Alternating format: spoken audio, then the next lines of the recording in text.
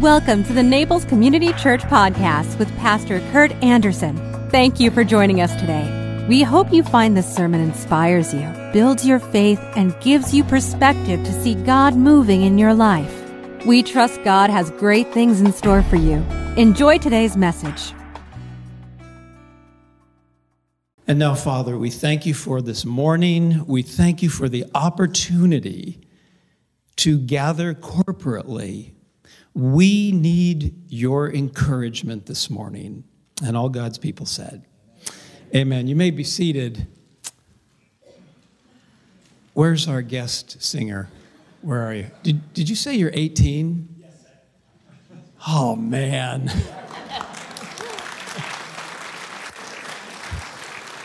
Listen, the number one reason I'm a Christian is I think at the resurrection I'll be 18. Well, our text this morning is in Isaiah chapter 43, and I highly encourage you to grab the Bible in front of you, or if you brought your Bible, this is an amazing text, and I think it's an appropriate text for us this morning on the last day, which happens to be Sunday, of 2023. Now, time does not permit to read the entire chapter. I'm going to begin Isaiah 43, verse 18. I'm just going to read a couple of verses here, and then I'll give you the context later. Hear the word of the Lord as God gives it to Isaiah to speak to his people. God says this to his people: do not remember the former things, nor consider the things of old. Behold, I will do a new thing. Now it shall spring forth. Shall you not know it? I will, notice all the future tense here, I will even make a road in the wilderness and rivers in the desert. The beast of the field will honor me, the jackals and the ostrich, because I give waters in the wilderness and rivers in the desert to give drink to my people. That's the Jewish people, my chosen. This people, the Jewish people, I have formed for myself. They shall declare my praises. May God bless the reading of his word. Well, I think I have shared with the congregation before that I grew up in the Los Angeles area.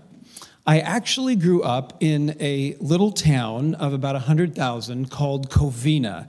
The only people that know about Covina, to my knowledge, is myself and Pastor Kurt. Back in the day, you could actually, if you climbed up on the roof, which my brothers and I did frequently, much to the dismay of our parents, you could actually see on a clear day, so one day out of the year, you could see the skyscrapers in downtown LA. And I think I've also shared that my upbringing as a kid, as a young man, was tumultuous. I know that my parents loved me. My father is no longer living. My mother is still alive. She lives in the Palm Springs area. They did the best they knew how, but it was a difficult childhood. My father was an alcoholic. There was a lot of anger and violence in my home growing up. It was not a safe place. My mom did her best. And so there were only two places that I could find sanctuary as a young child. One was our church, and the second place, my second sanctuary, was Glendora. Now, you may never have heard of Glendora, but Glendora was, or rather is to Covina, what North Naples is to Bonita. So it's another town. It was very close. It was 5 miles from my house in Covina to Glendora. Glendora is a beautiful little town. It's nestled in the foothills of the San Gabriel Mountains. And when it snows, I mean, it's stunning. And I would ride my bike to my grandparents' home because there I knew every single time I went there, my grandfather, J.B., who I don't even think had a 6th grade education, but he was he was one of those guys, and some of you, I can already see your heads nodding. He never had a university education, but he could fix anything. You know the kind of man I'm talking about? Remember back in the day, fellas, remember that there were people in our lives that, well, maybe they didn't have a plaque on the wall. They were real men. And I remember as a kid just going to this sanctuary with JB and bringing broken toys. And as my brothers and I got older, it wasn't broken toys, it was broken cars. And JB could fix anything. Now, I'm not mocking him, but I'm actually saying this in case my brothers ever watch this online. But JB had a little saying, and he said it every single time, and I'm going to try to say it just the way he said it, minus the Camel unfiltered cigarette hanging out of his mouth. I would bring him something that was broken, and he would say this: "Won't work, can't be done, just don't know." But every single time, he would fix whatever was broken. Grandpa was one of those men who had a vision for the future. He didn't have a lot of time to dwell in the past. He lived through the Depression, but he was always forward thinking. I later found out he actually started a store. He had apartment buildings. This guy was a mover and shaker. He was one of those older gentlemen in my life that just poured. He didn't even know it, but he just poured into my life. Now, when we come to our text this morning, let me give you some background.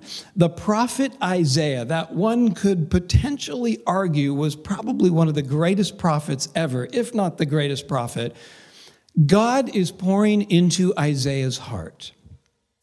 And he's saying to Isaiah, there's going to come a time where my people are going to be in captivity.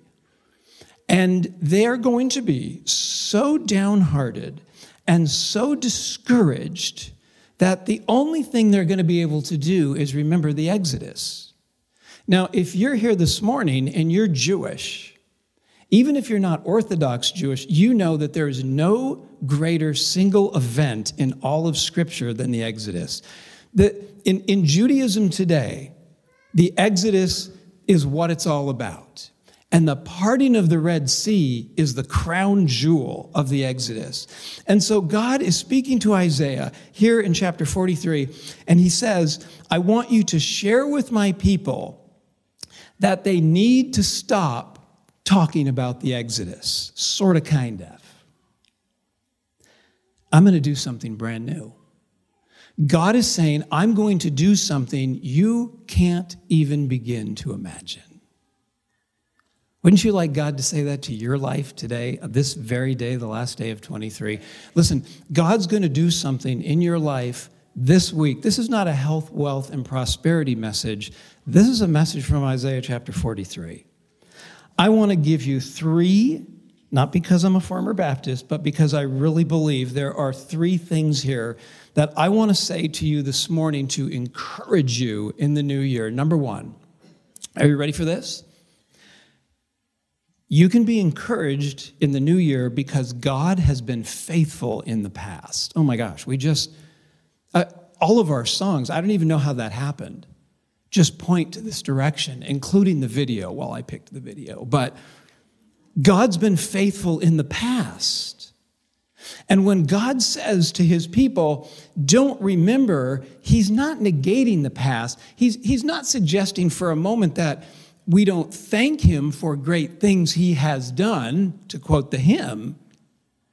But he's saying, Isaiah, tell my people, don't get stuck. Stuck is a big word in counseling world. People come into the counseling office and they don't use that word, but sometimes I'll look at them and I'll say, it sounds like you're stuck. Like you don't know how to move from point A to B. And this is what God is saying to his people.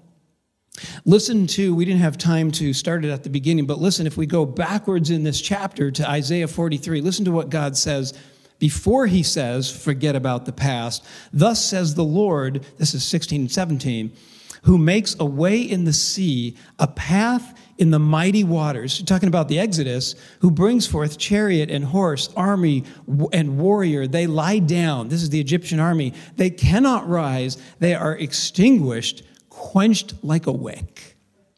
So God is not telling his people that they can't relish in the past. He just doesn't want them to be stuck in the past. Dr. Charles Ryrie says this in his study Bible, quote, God would destroy Babylon and bring his people back to Israel, a new thing which when compared to most other wonders of Israel's history would make those seem as nothing. It's almost like God is saying to his people, you ain't seen nothing yet. I'm going to do something. You better buckle up. I encourage you before you go to bed this evening, which is probably going to be late, to read the Westminster Shorter Catechism. You can Google it. And I'm not going to read it to you, but there's a word in there. It's the word immutable. It's a big, fancy theological word, words that you learn at Biola University and Princeton Seminary. Immutable. It means God doesn't change. He's always the same. He's always been. Remember when God shows up in the Bible, he says, I just am. God never changes. But hang on. His plans for us change. And here's the thing. They're always good. I mean, I literally feel like I could close in prayer right now. Because you should be encouraged to know that God only has your best interest at heart for 2024. That doesn't mean that you're not going to end up in the doctor's office. That doesn't mean that you won't get a flat tire or that your HOA might double. But what it means is that God is saying, you see, if you're a follower of Jesus, Paul tells us in Romans that we have been wrapped into Judaism. We are the true Jews. We are followers of Christ. We have been grafted into the family of God. So this text, while it was originally to ethnic Jews, it's to us. God has been faithful in the past, and therefore you can have hope for the future. Number 2, and I love this point. God specializes in making something out of nothing. Can I give you another theological word? It's actually Hebrew. It's pronounced ex nihilo. Ex nihilo means literally something out of nothing.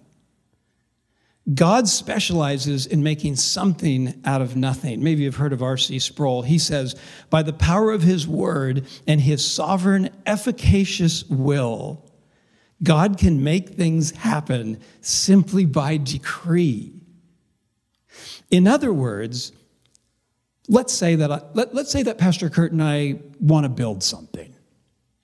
Let's say we want to build something. We cannot just wiggle our nose or pull on our earlobe and it appears. We have to go to Home Depot. We have to go to Lowe's. We can only build things with existing material, but that's not God. See, God just speaks things into existence. That's how powerful he is. And I think sometimes in our lives, we are so stressed. Remember, depression is you're looking back with regret. Anxiety is you're looking forward and you don't know what's coming down the pike. That causes anxiety. None of us in this room knows what's going to happen tomorrow. But God specializes in making something out of nothing. Let me read verses 19 and 20 to you, because I always want to make sure that whenever I stand behind this piece of wood, I'm not giving you my opinion. I'm giving you the word of God. Behold, God says, I will do a new thing. Now it shall spring forth. Shall you not know it? Rhetorical question. I will even make a road in the wilderness and rivers in the desert. God goes on to say that even the animals will praise me because I give waters in the wilderness and rivers in the desert. Now, I grew up not far from the California desert. Let me tell you, there's not a whole lot out there. I've been to Israel. I've actually been in the Sinai desert. There's nothing there. A couple of goats wandering around. God says to his people, when you make the 1,000-mile walk from Babylon back to Jerusalem, because I'm going to reunite you into what is your land, I'm going to be with you. I'm going to bring water to you and shade and provision. It hasn't happened yet. This is in future tense. I was reading Hebrews 11:6 this week in preparation for this message. And to sum it up, the writer of Hebrews says, bottom line is this: if you want to see God do things in your life, you have to have faith that he will do things in your life. If you're living in Babylon and you want to go to Jerusalem, which is a 1,000-mile walk, what is that, like from here to Nashville or something? It begins by taking a step. You have to move out. Now, I don't know if you guys are like me, but my personality is I like to have my ducks in a row. Now, I'm not as Excel spreadsheet as some people, but in a weird kind of way, I don't like to do things unless I know I can pull them off. And that's frustrating. But God's word says, I have to move out in faith. Now, I'm not talking about being dumb or ignorant, willfully ignorant or unwise. But if God gives you a vision and it's in his word and you run it by your Christian friends and you have a cup of coffee with your pastor, if this is the vision that God has put on your heart for 2024, by all means, step out. Because God's not going to move. He's not going to provide the water until you move out in faith. We have an interesting building here because we don't really have pastor offices. We have a balcony up there where it's Pastor Kurt, Pastor Dan, and then Dustin's in the corner, basically running the church. And we sit up there, and Monday through Friday, I think it's from 12 to 12:45, there's an AA group here. The pastor and I have joked that we'd like to just be a part of the AA group. Sometimes God shows up more at the AA group than he does on a Sunday morning.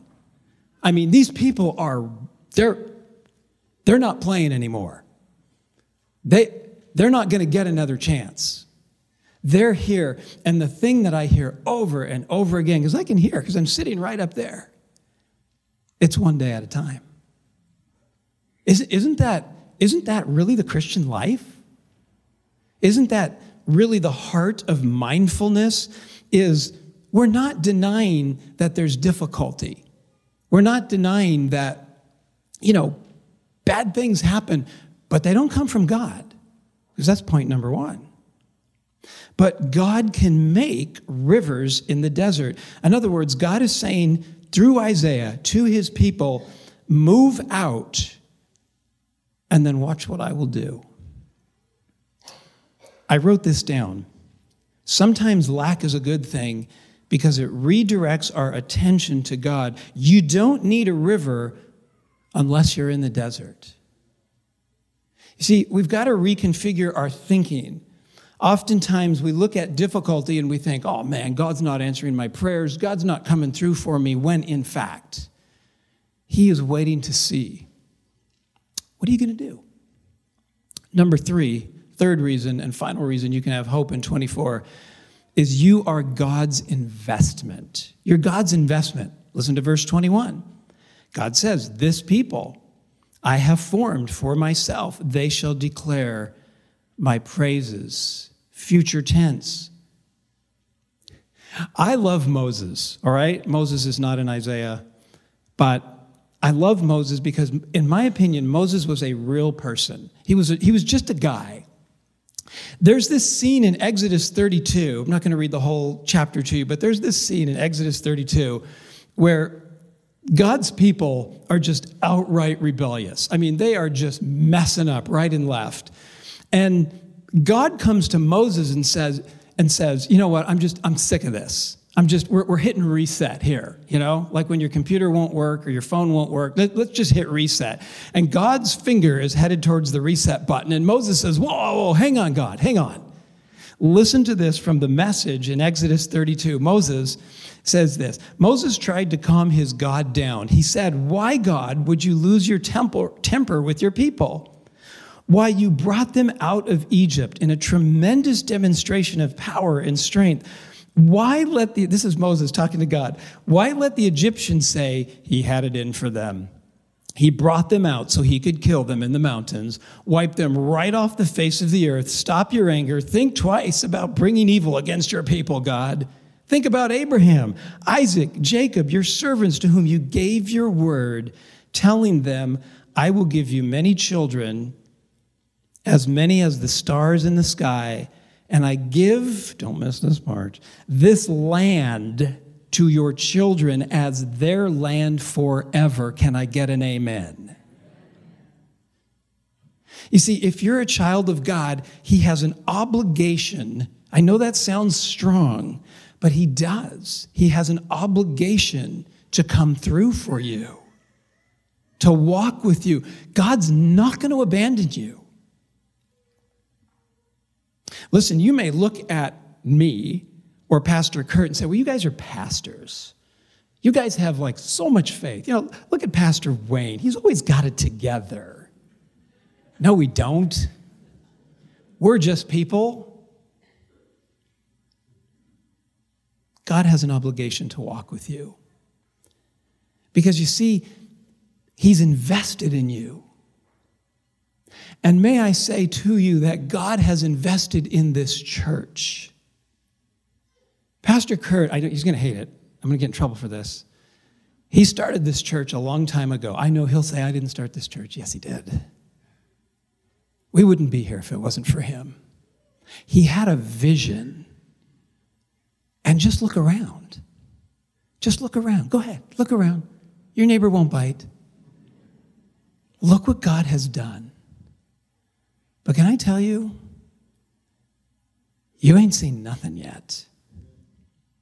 Martin Luther once said, this is in the 1520s, a long time ago, he said, I have held many things in my hands and have lost them all. But whatever I have placed in God's hands, that I still possess. I was 28 years old when I accepted a call for a new church plant in Burlington, Colorado. If you're familiar with Kansas at all, there's not a lot there. Sorry, didn't mean to offend those of you from Kansas, but there's not.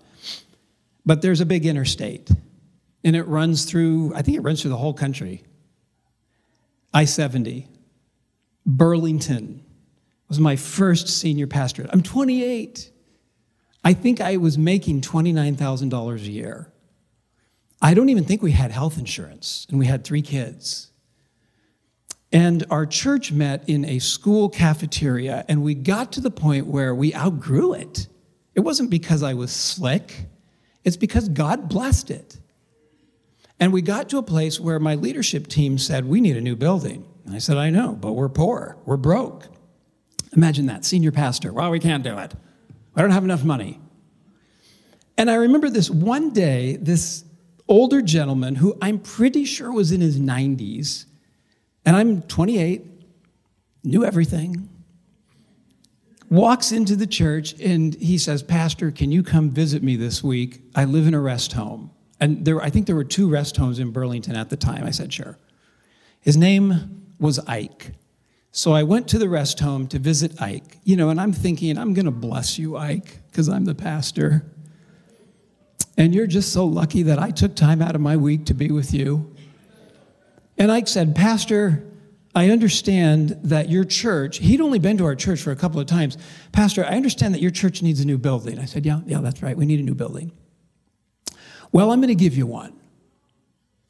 And, 28 years old, I'm thinking, you crazy old man. He said, I'm going to give you a new building. I said, how are you going to do that, Ike? Because we don't have any money. And he said, well, do you have $1 in your pocket? And I said, yeah, I have $1. And I'm thinking he's really crazy. He says, well, give me the $1, Pastor. So I gave him the $1. And he said, I'll tell you what I'm going to do. I'm the last living elder of our church, which is located pretty much in downtown Burlington. I didn't even know it existed. He said, I'm going to sign the deed over to you. Dustin, can you put that picture up there? There it is. $1. God says this, do not remember the former things. Not that they weren't good, nor consider the things of old. Behold, I will do a new thing. Now it shall spring forth. Shall you not know it?